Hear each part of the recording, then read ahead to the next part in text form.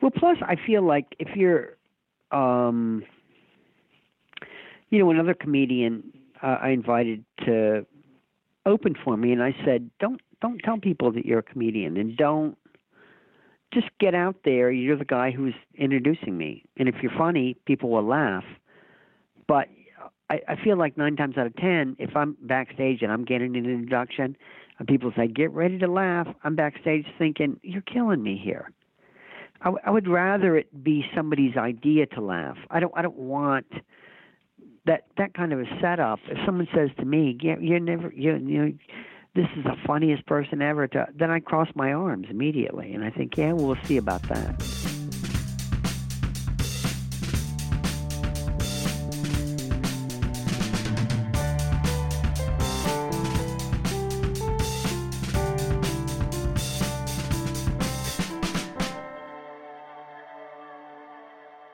Hello, everyone. Welcome to 15 Minutes, a podcast about fame, episode 59. Episode 59 also marks the end of our second year anniversary month, and I'm very pleased to bring you the guest who was right around our first anniversary, David Sedaris, back for another conversation to go along with his new book, Calypso. Beyond introducing him as a best-selling author and someone you really should see perform live if you get a chance, I'd like to read a couple of short segments that will help clarify things we talk about in the conversation. The first is from Theft by Finding, which is the first volume of his diaries that came out about a year ago.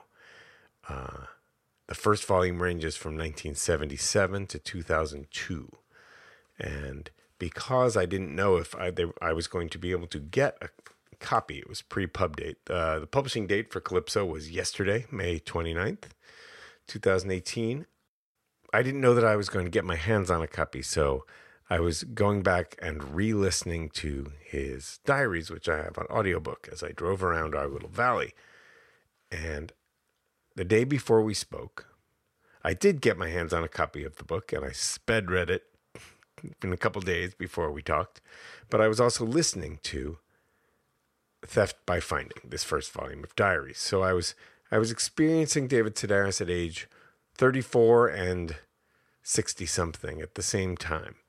And right before we spoke, I was listening to the end of 1992 and beginning of 93 in his diary, which was a moment at which he started to experience rather grand success. And I'd like to read one entry from that. December 24th, 1992, Raleigh. Yesterday morning, my story aired on NPR's Morning Edition. Ira and I had been on the phone the night before, trying to decide which cuts to make.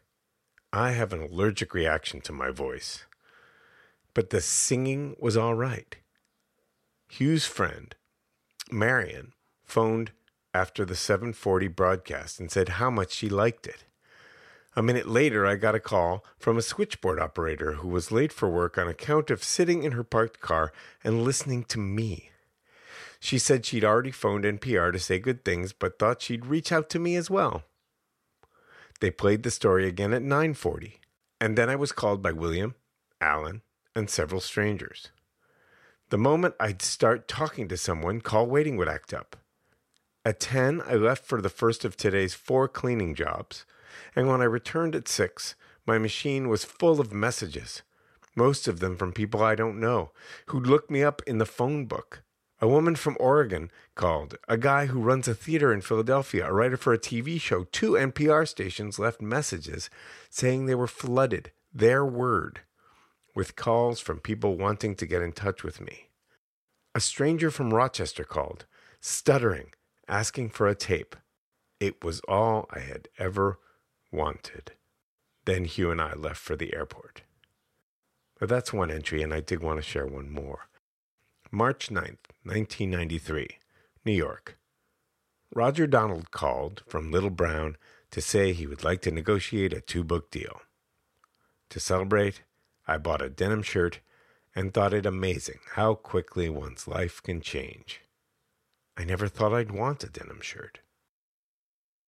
And here's a passage from the essay Little Guy that we talk about in the conversation, from the new book, Calypso. I was sitting around the house one evening when I suddenly wondered how tall Rock Hudson was. It's not that often that I think of him, but I'd recently rewatched the movie Giant, so he was on my mind.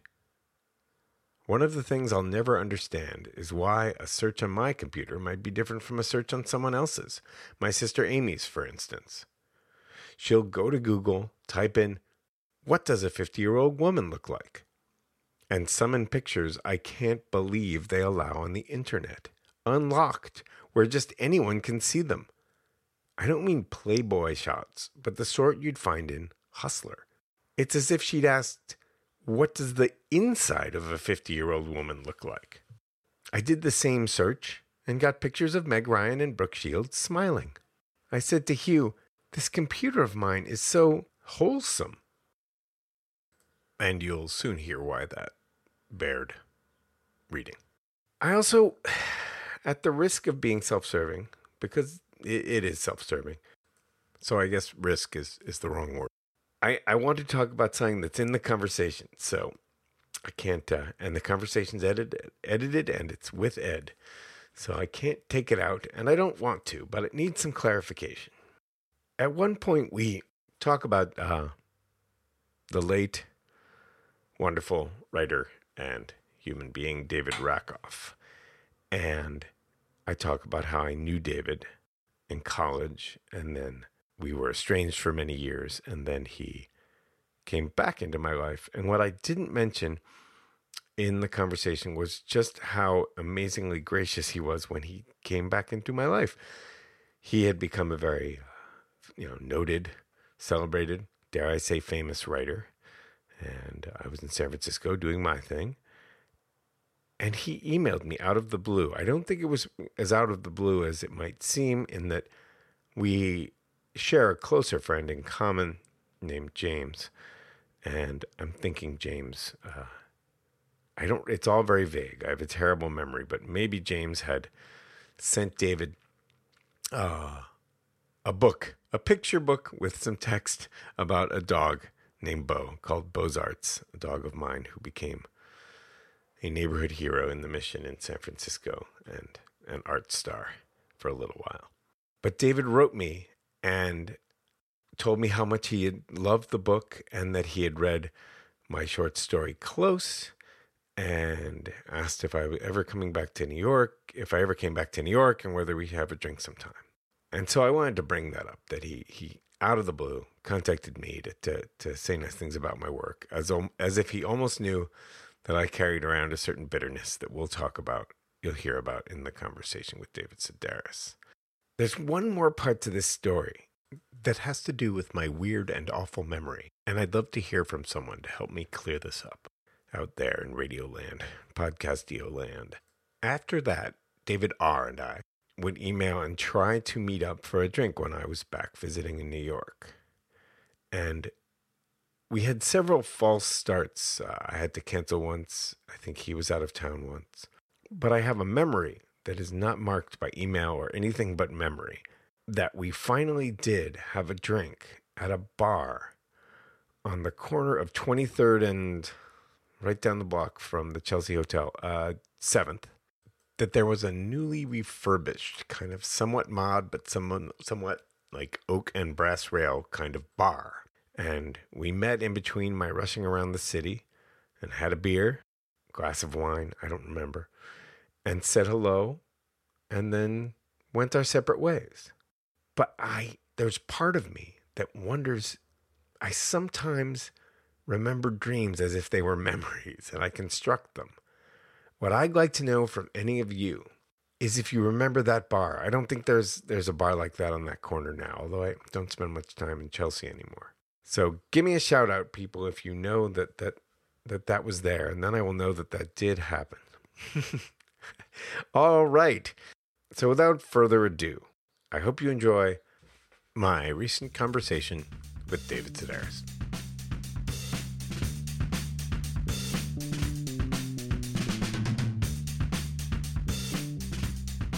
Hi, Jamie. Hi, David. In the last couple of days, have been listening to the diaries while I speed read through Calypso, which I got from Catherine just the other day. And I happened last night, as I drove through New England, to be listening to you to 1992 to 93. And thinking about it while I read Calypso made me think of the old adage that bankruptcy happens slowly and then all at once. And it seems like success happened for you in that way.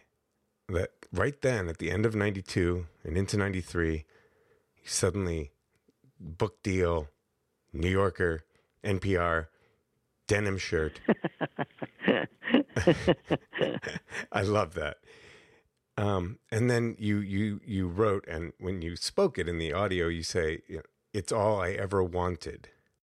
And there's a certain melancholy to that, in that these things seem to be all happening at once, but it's still, it's, I don't know. I'm just wondering, do you remember what that felt like? Yeah. I mean, it felt, it's a little bit scary because then you think, oh, look, I just got what I wanted. Now what? Mm-hmm. Right. I mean, you're glad when it happens. You're very glad to have it. But I mean, I guess part of you thinks like, oh, now will the rest of my life be downhill from here? Yeah, I could see that.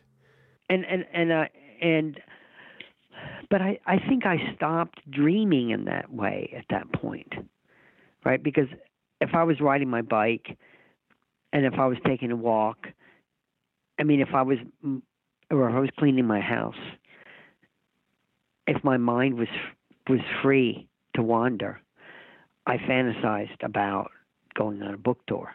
I fantasized about having a book published. I fantasized about being on the radio. I fantasized about being in a room and people say, "Look, I think that's it. Look, that's." I was in Calgary the day before yesterday, walking down the street, and I heard these women say, "That was David Sedaris." What? But they didn't say who. She said what? And that's all I ever dreamed about. So to get it, and I guess you start thinking, but that's all. But I got what I wanted. Mm-hmm. Like, so now when I walk along, I don't fantasize about that because I already have it. But I don't fantasize about winning a Tony Award. I don't want a Tony Award. I don't fantasize about, and the Academy Award for Best Picture, those two, because I don't want those things. Yeah. Enough to pursue them. That said, do you get a tingle when you hear those two women whispering? Yeah, it's nice. I mean, it's what my childhood self wanted. Yeah. And it doesn't bother me. I mean, the amount of attention that I get, it's nothing compared to, what you would get if you did a shampoo commercial. Yeah. And it's just well-meaning people who just want to come up at a restaurant and say, your books, mean a lot to me, and I'm delighted to hear that. I can tell. As you may recall, I've had you sign a couple times, and you take so much. You're so generous with everyone in the line, which is really nice. I would imagine it just can get very long at the end. Well, but see, that's what I wanted too. I wanted people to stand in line to say how much they love me. Should I pretend I don't want that? And I'm always confused, when a lot of people don't like it, or they'll say, well, I'll sign books for 20 people. I know this woman who said, I can't sign books for more than 20 minutes. She said, because the audience, people come up, and then I just take on all of their problems, and I take on all of their traumas. And it's exhausting. It's physically exhausting. And I'm thinking, well, you're doing something wrong. I mean, I can have somebody stand in front of me and cry about a miscarriage they had.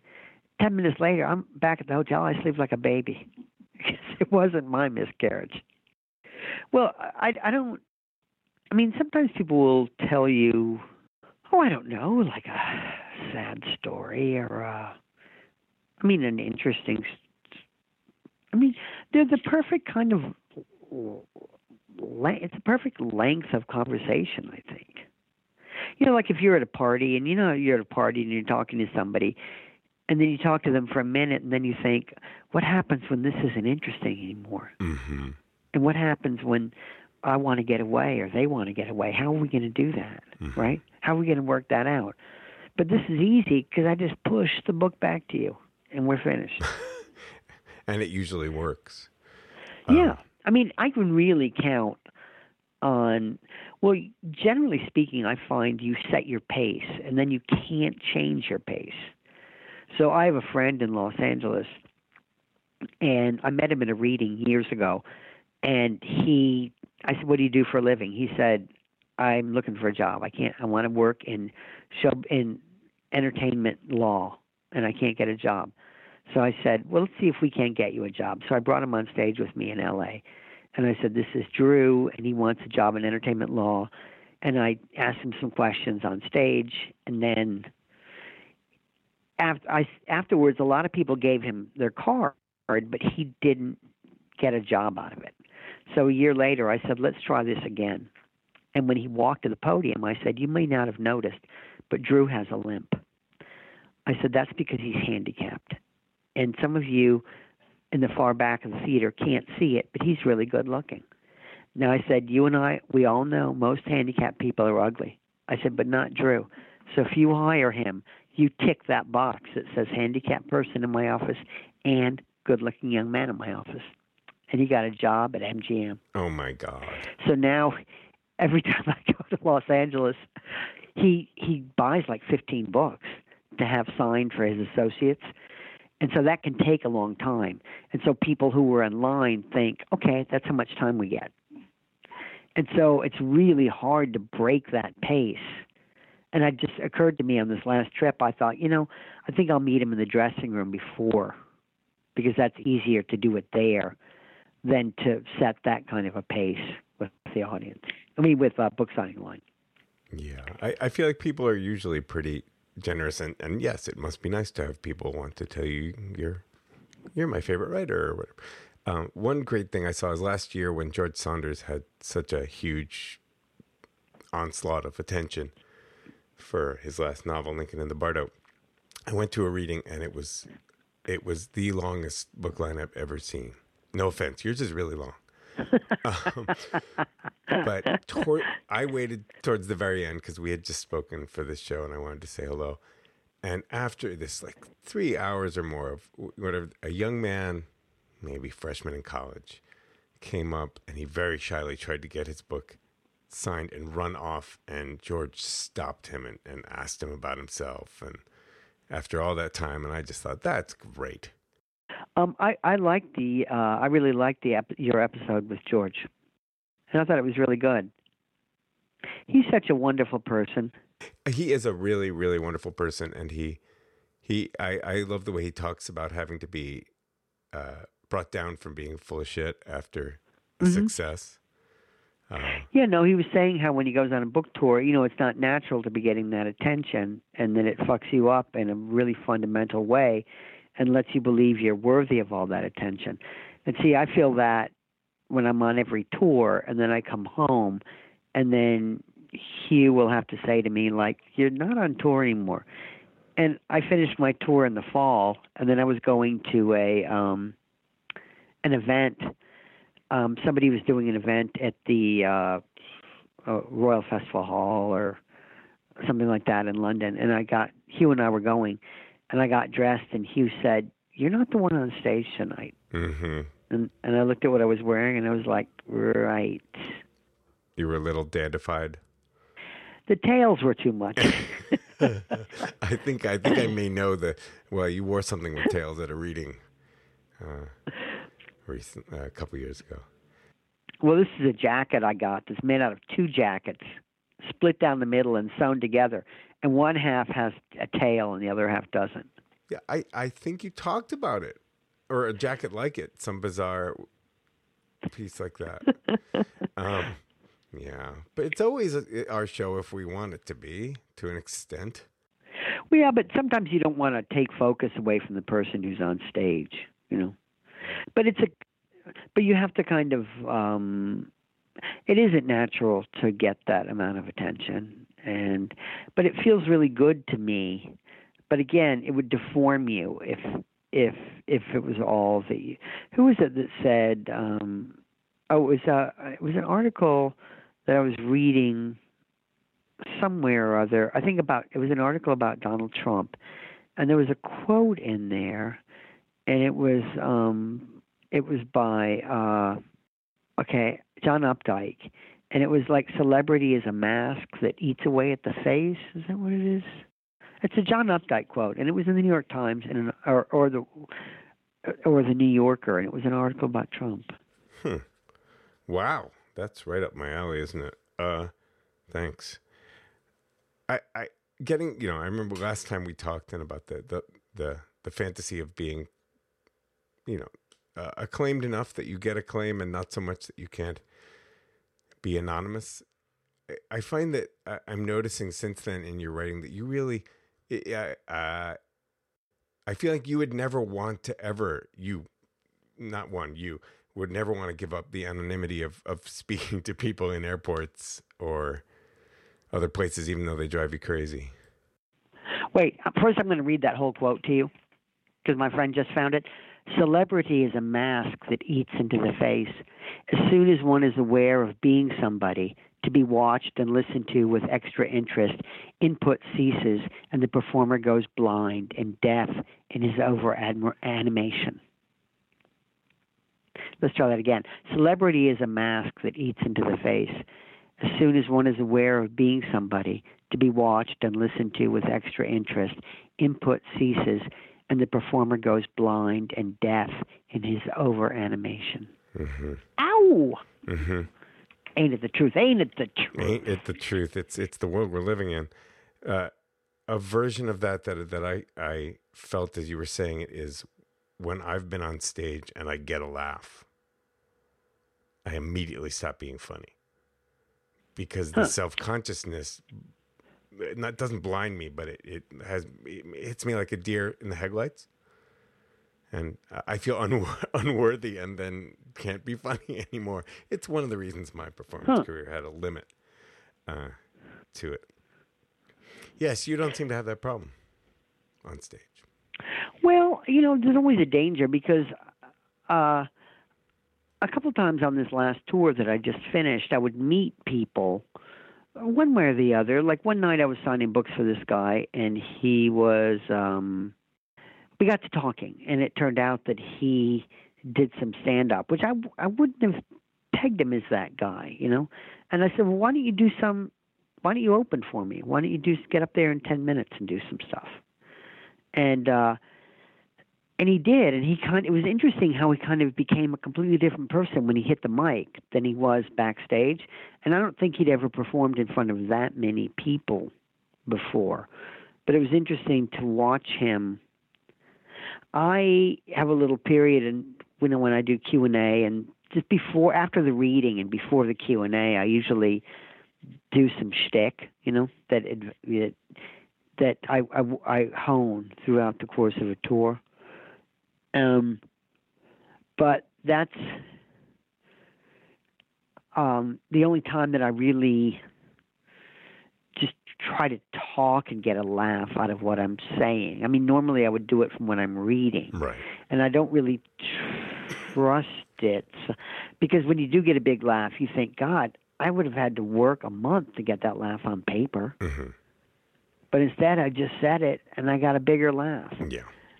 But do you want to become that person? Do you want to become a comedian?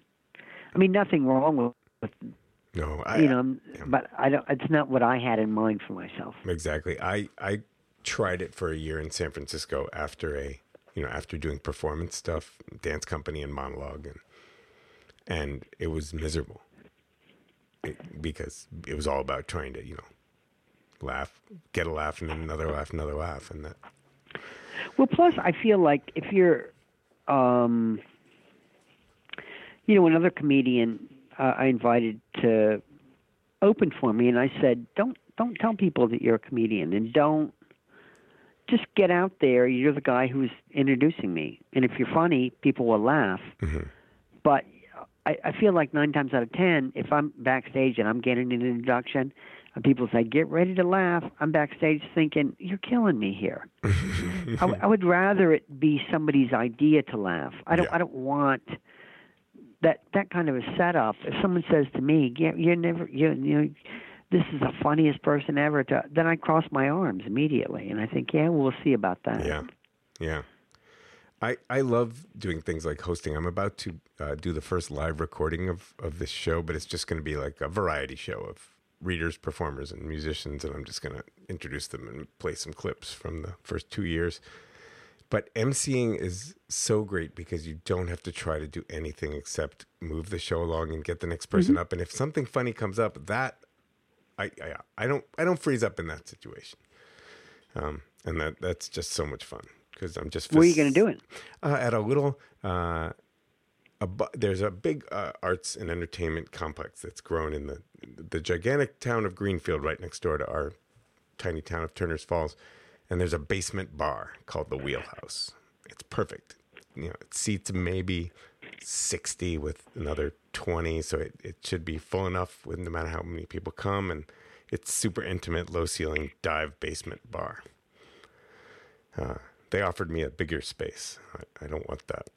And the other space had a raised stage, and I didn't want that either. It should be really fun. I like a raised stage. Well, if I were up there performing myself, but this, I want it to be a little more intimate. It's raised like 6 inches. So the person who you brought up on stage, the first person you were talking about, you had just met him? Mm-hmm. So let's talk about risks for a second, because I was reading Calypso, the piece, the other day. Not the other day, a few hours ago. And so you took a risk bringing that person up on stage, is my point. And you let a stranger perform surgery on you in their home? We didn't do it in her home. She took me to an office and did it there. But she was a doctor. She wasn't a surgeon, but she was a doctor. And she said, look, if I open you up and it looks like it's above my pay grade, we'll stitch you up and, send you on your way. But I saw her. She lives in El Paso, and I was there a couple of weeks ago, and we went out to dinner. And you know what it was, too? That she was funny. And when I met her, she was funny. And I immediately liked her.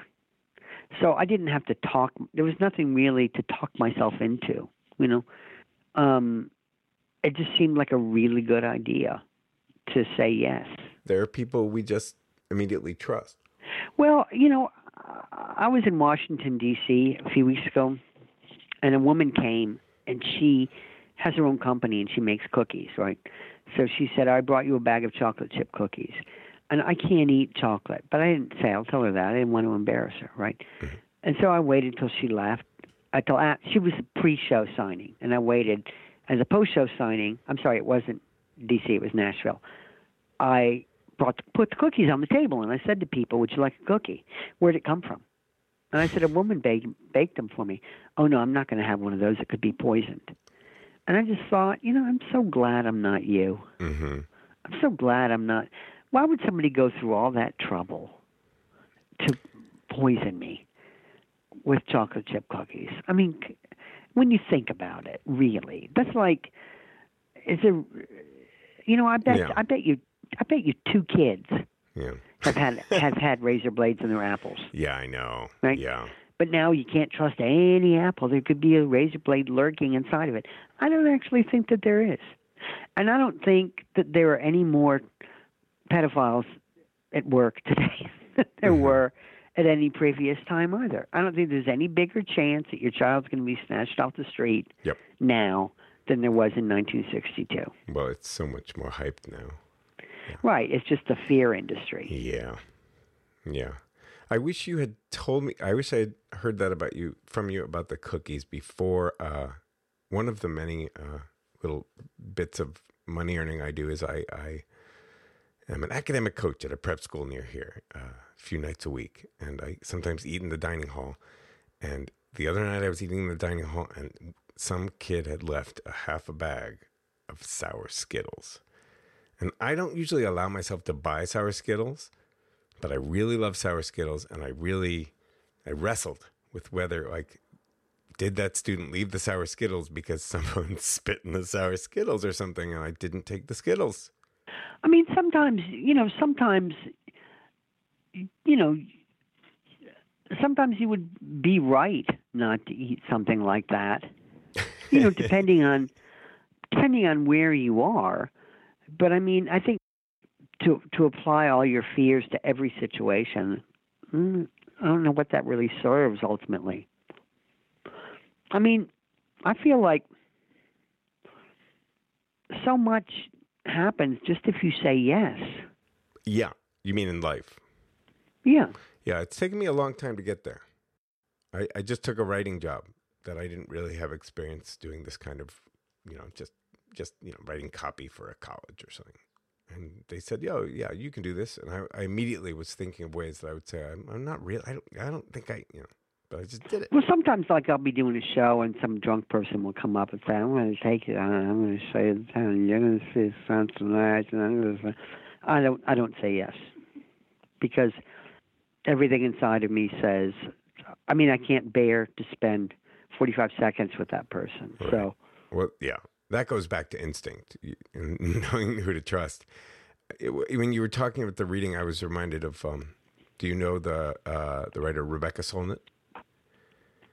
no. She's a great political writer. She wrote the book, the essay "Men Explain Things to Me," which has led to the word mansplaining. And but she's just terrific, and she has an odd Facebook presence. That's where she kind of communicates with people. But she wrote the other day she wrote to a man at a reading, kind of apologizing but not apologizing for cutting him off, because you say people are usually pretty agreeable, and you push the book back across and they're done. But this man had brought his manuscript and wouldn't let it go. And she's also very much about men get enough talking time. And so she dismissed him. And in this post, she wrote about how she both wanted him to know that she understood he wasn't trying to be in any way, harmful, but he was being inappropriate. And she just wrote that as kind of a little lesson on the internet. But yeah, she's terrific. Oh, so earlier when I was talking about things happening slowly and then all of a sudden, not just bankruptcy and success, but I'm reading you at age 30 at this, and then I'm reading you now at the same time, and I'm reading the jacket copy for the new book, which says that you set your formidable powers of observation towards middle age and mortality. And I think, my God. I'm about 8 years younger than you, but I was in New York around when you were, and so I'm very much, reading and thinking like, wow, the cliches of time flying are just so true. Well, one thing, like, generally speaking, when a book comes out, I always thought it was your editor who wrote the jacket flap for your book, but more often it's the editorial assistant who writes it. And so it's weird because I really love my editor, and then it's weird when the jacket flap would come in, because all of a sudden then I'm the editor. And I have to say, well, this isn't good enough, and, well, this isn't your best work. But there's a guy named Paul Constant. I was just going to ask you about that. Go ahead. Well, he used to be the book editor at The Stranger, and he's just a really smart guy. And so I pay him to write my jacket flap, and I don't want to be his boss either. You know what I mean? So I say, whatever you want to do, and then send it to my editor, and you guys can work it out. Because I don't have any concept of what my books are about, and I have no concept of myself as a writer, or of my place, or I don't know what my books mean. I don't know if there's I didn't realize until this morning that turtles are mentioned twice in my book. in different stories. Yeah, I wrote down turtles. Yeah. Airports, airplanes, animals, language. Yeah, I mean, I don't notice that stuff, but it's not my job to notice it. It's not my job to be self-aware. It's my job to write about myself, but it's not my job to be self-aware.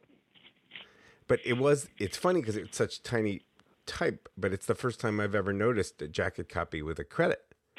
Oh, you're probably right.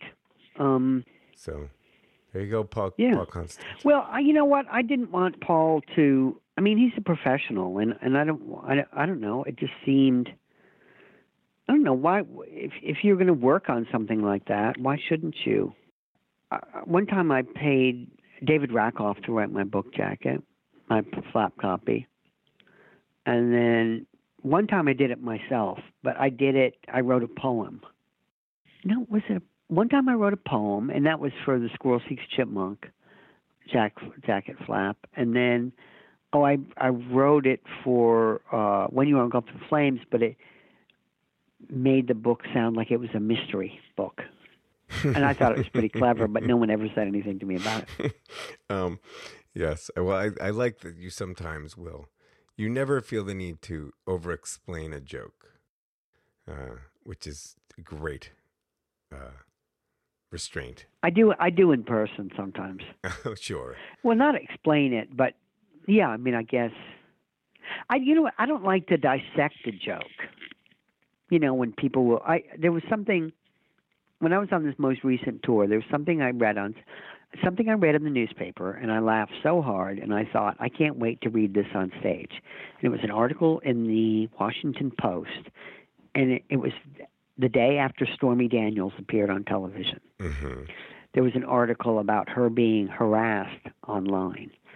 And one of the hundreds and hundreds of letters that was written in response to that comments said, I'm not worried that Miss Daniels won't be able to defend herself. Anyone who's seen her films knows that she is certainly capable of taking it on the chin. Mm. And I laughed so hard, and audiences groaned every night. They would groan.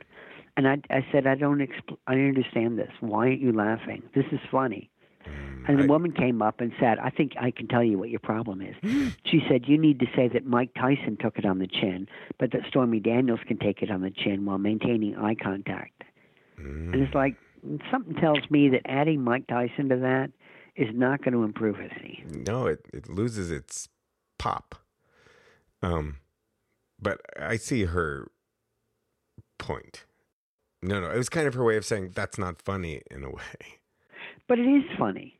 But I think sometimes audiences were thinking, wait a minute, where does he come down on Storm? Is that about? And it's not a joke about Stormy Daniels. It's a joke about a porn actress taking it on the chin. Yes. But somebody said, you know what? I think that people are groaning because every woman in the audience is taking it on the chin. And they're like, just what that feels like. And then somebody came up the other day and said, oh, do you mean taking it on the chin like balls slapping around the chin? I said, no, I think I'm just talking about cum on her chin. Cleared that right up. Yeah. That reminds me of, when I was talking about understating. I'm wondering whether it was understatement or whether you really weren't getting something that might be the case, and that is why Amy's computer this is from Little Guy, the third essay in the book. Mm-hmm. Why Amy's computer is dirtier than yours when you search Google? Right. Somebody said maybe I have a protective thing on my... I was thinking, though, it also kind of... Google is constantly spying on us and calibrating based on the searches we've already done. So you might talk to Amy about that. But it really is true. But, I read that on stage one night. I was in East Hampton, mm-hmm. and I read that, and Brooke Shields was in the audience. Mm-hmm. And Brooke Shields said, I'm not 50. She was really nice. Mm-hmm. She was really lovely. But she said, I'm not 50. I don't know why you would Google women in their 50s and I would come up. But she was maybe like 49 at the time. She wanted to clear that up. Well, it's just one of those situations, and you think, what are the odds? you're going to mention somebody and they're going to be in the audience.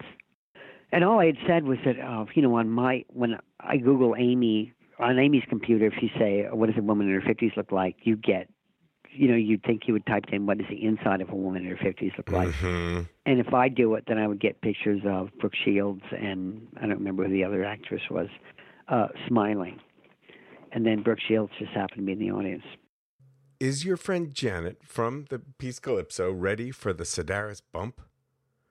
Is her website ready? The Wood Interpretation Society prepared? Well, she just had, that's so funny. I saw Janet a week ago and we were talking about this. And she showed me some of her new work.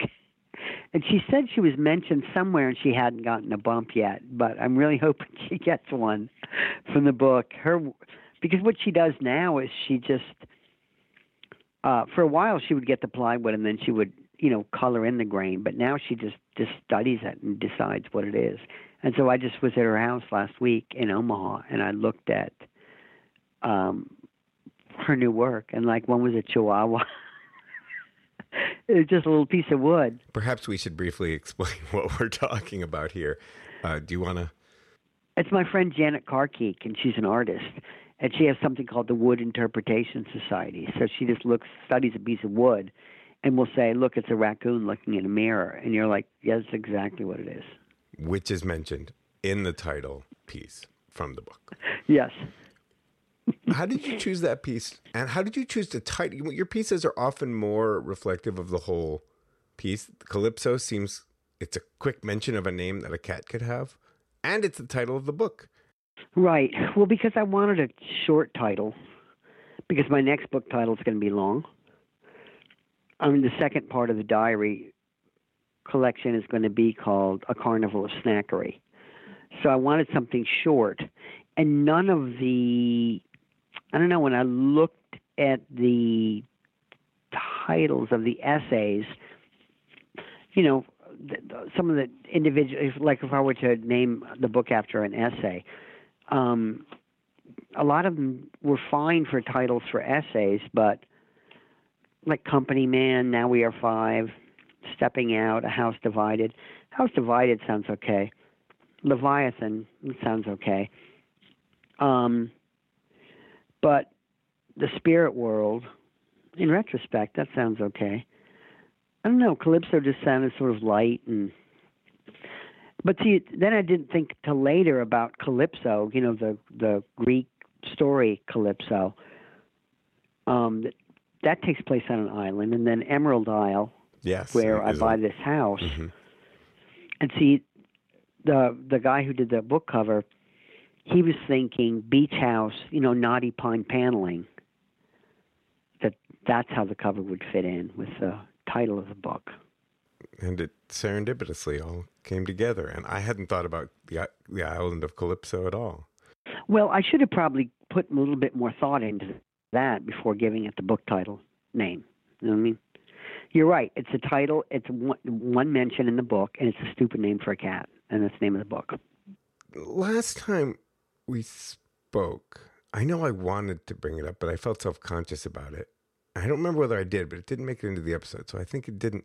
You mentioned David Rakoff having written copy for you, and recently someone, besides David who died, someone died who I spent the last few years, they were very old, but I spent the last few years, I'd drive by their house and I'd see if lights were on. I'd never go knock unless I never visited, and now they're gone.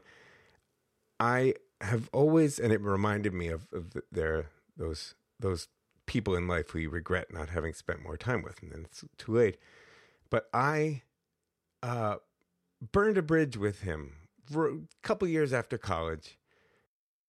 He showed up. I had moved to San Francisco. I guess it was more like 6 years after college, 10 years. And his first book was out, and he was doing really well. And I went to his reading, and I felt like David blew me off. I'm sure he was, it was new celebrity, and it was weird, and and I had chips on my shoulder, and I just was like, well, that's it. Wait, you felt like David Rakoff blew you off? Yes, which in retrospect, I was in my 20s. I had a chip on my shoulder. But then I didn't I didn't really, I'd read him, but I didn't make any effort to, be somewhere he was going to be. And then years and years and years later, we reconnected when I started a little nonprofit, and he gave some books too, and we had a drink in New York. And I was like, oh, what a waste of time not knowing this amazing person better all these years.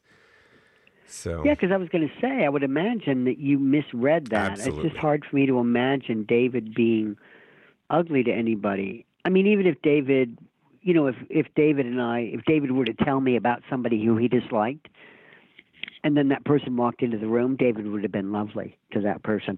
I'm not suggesting that David was two-faced, just that he had some of the best manners I've ever seen. I think he had nothing but goodwill for me, and I was being probably bitter and jealous at the time. But I'm older now. I'm a little better. I did want to ask you, what have you been? I know you like to listen to people talking on the radio. Have you been listening to anything that you'd want to mention? Well, I mean, not that it needs my help or anything, but I think that New York Times podcast that they started doing, The Daily, is really good. They'll talk about something, and I think, oh, I don't care about that. But they make me care. They're really good. But I haven't heard, there are podcasts that people say, oh, you got to listen to this. It's really funny. But a lot of times it's just a bunch of people sitting around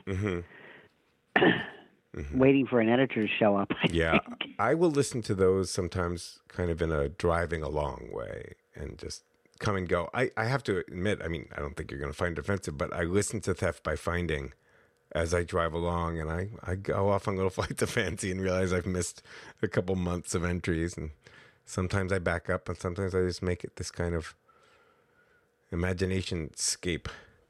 Well, I met a woman, and I got a letter from a woman, rather, and her mother, she listened to Theft by Finding with her 86-year-old mother in the car. They listened to part of it. Mm-hmm. And then they got to their destination, and her mother said, is it all... her mother seemed to enjoy it. And she said, is the whole book this way? Is it all that woman reading her diary? Wow. Did it change her? I wonder if her mind was just blown. Or did her daughter just say yes? To me, it would just be so different if it was a woman. Yeah. But it would be interesting to listen to it, like if it's a woman's story, Did you, I forget who told you this, just someone at a show? A woman who wrote me a letter. Oh, okay. I wonder if she said to her mother, yes, it is. It's all her. I have two questions that 30-year-old David made me want to ask you. One is that was there some point, do you still see yourself or imagine yourself as a visual artist who ended up writing? Or did you always see yourself as both? Or do you still make visual art for yourself? No, I don't make visual art anymore. But, I realized pretty soon into whatever you could call a career I had at it that I cared more about writing than I cared about visual art. Mm-hmm. A short story that I would read would stick with me much more than a painting that I saw or a sculpture that I saw. And the other question was, have you and Amy collaborated on anything in the last couple decades, and would you ever want to? We wrote a bunch of plays together. Right, I know, but I feel like that seems like it was a while ago now. Maybe I'm wrong. It was a while ago, but it seemed to belong to that particular time, and David Rakoff was a big part of that time. And we were all living in New York City, and La Mama, allowed us to do whatever we wanted to do, whenever we wanted to do it, and was just there for us. And it just had to do with us being young, and us being here, and us being together in the same town, and us smoking a lot of dope. So I don't know, it seemed to belong to that time to me. Like, and it's not anything, and I think back on it really fondly. But it's almost like I could no longer do that again than I could be on the swim team again. Were you on the swim team? Yeah. I forgot that, if I've read that. When I was a kid. Also, I went out to dinner one night with I was out at dinner with some people, and John Lahr was there, the drama critic of the New York Times, of the New Yorker. And he was talking about somebody, and he said, playwriting is a young man's game, or a young woman's game. And I thought, by and large, that's kind of true, When you're young, you're pretty sure that what you have to say is very important and people need to hear it. And I don't in any way feel like what I have to say is important. But maybe I did when we were working on those plays. Yeah, but it just sort of faded. Are any of them published? No, people offered to publish them, but what made them funny were the people in them. Do you know what I mean? Like, I think if you were just put the words on paper and anybody else were to do them, I couldn't even bear it when somebody got sick and an understudy had to take over. Mm-hmm. I couldn't bear to watch the plays. So they were written very specifically for the people who were in them. Mm-hmm. Oh, and I was just listening to you talking about when you had to fill in for someone and how miserable that was. Yeah, and that's because I had to be the one on stage. I hated that.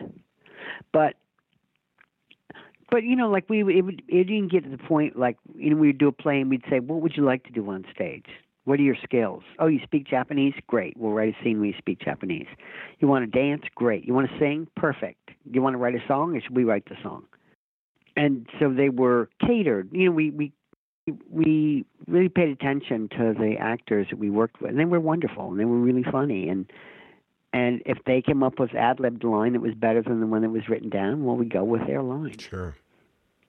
Because we're just trying to serve the show, not our own egos in that respect. That's it, right there. Oh, I was glad to see the insult piece made it into the book, even though I don't think you said there was nowhere to publish it. Oh, yeah, but I've, that line, when you reach up my ass and jerk off my shit, that's gold. Mm-hmm. It is gold. Gold. Yeah. I also, it's funny, I don't think anything in that would make an editor blanch as much as I'm wondering if, as a Jew, I can say that there is an incredibly funny anti-Semitic joke in the book, in the piece, sorry, that the flight attendant made. The flight attendant... it was Christmas time. Oh yeah. I don't want to kill it if you want to say. No, it was a pilot told me that this pilot flew the Miami. He flew Newark to Palm Beach, and one of the flight attendants. It was just a couple of days before Christmas, and they landed in Palm Beach, and the flight attendant got on, and she said, remain seated until the fasten seatbelt sign had been turned off. And I'd like to wish everybody a Merry Christmas. And to those of you already standing, Happy Hanukkah. And I believe she lost her job. Oh, I believe she would today. I don't know how long ago that was, but, to an extent, again, I can get away with saying this with some people, I guess. Maybe not with others, but it's funny because it's true. it is. Yeah, what something it is. Told me she called it, Yeah.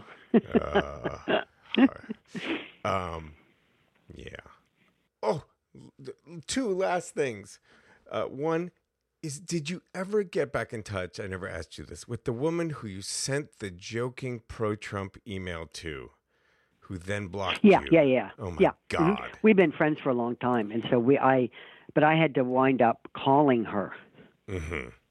And yeah. Thank God. And the last thing, because last time we did talk about the man and his son and the pizza joke.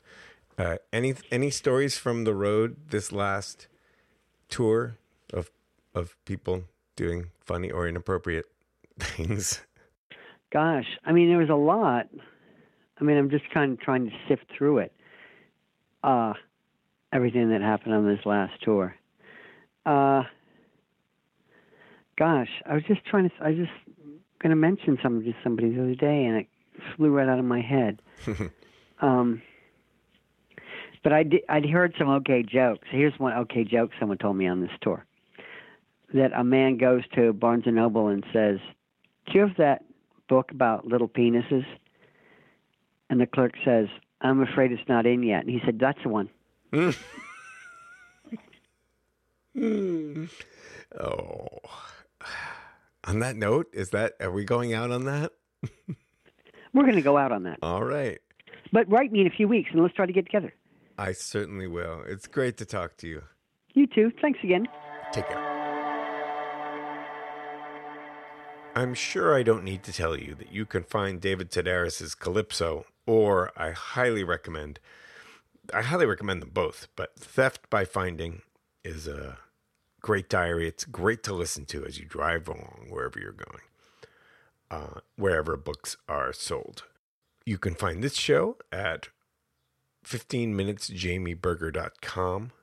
That's the digits 1 and 5 for the 15, and you can figure out the rest. You can also find us on iTunes, Spotify, Stitcher, wherever pods are cast. I'd like to thank you for your support these 2 years and leave you with one last joke that I heard on WAMC Public Radio, of all places, from a guest who I can't remember who it was, but I don't think he came up with it himself. And it goes a little something like this. We don't know much about Stormy Daniels beyond the fact that her first pet's name was Stormy, and she grew up on Daniels Avenue. Coming up this month are people who've been bumped the last couple of months because of a hectic schedule. Comedian Keith Lowell Jensen, part 2 of my conversation with former Playboy editorial director Chris Napolitano, and my conversation with my old friend Sonny Smith of Sonny and the Sunsets. Ed Patnode engineers this show. Christian Kandari made the music. This is 15 Minutes. I'm Jamie Berger.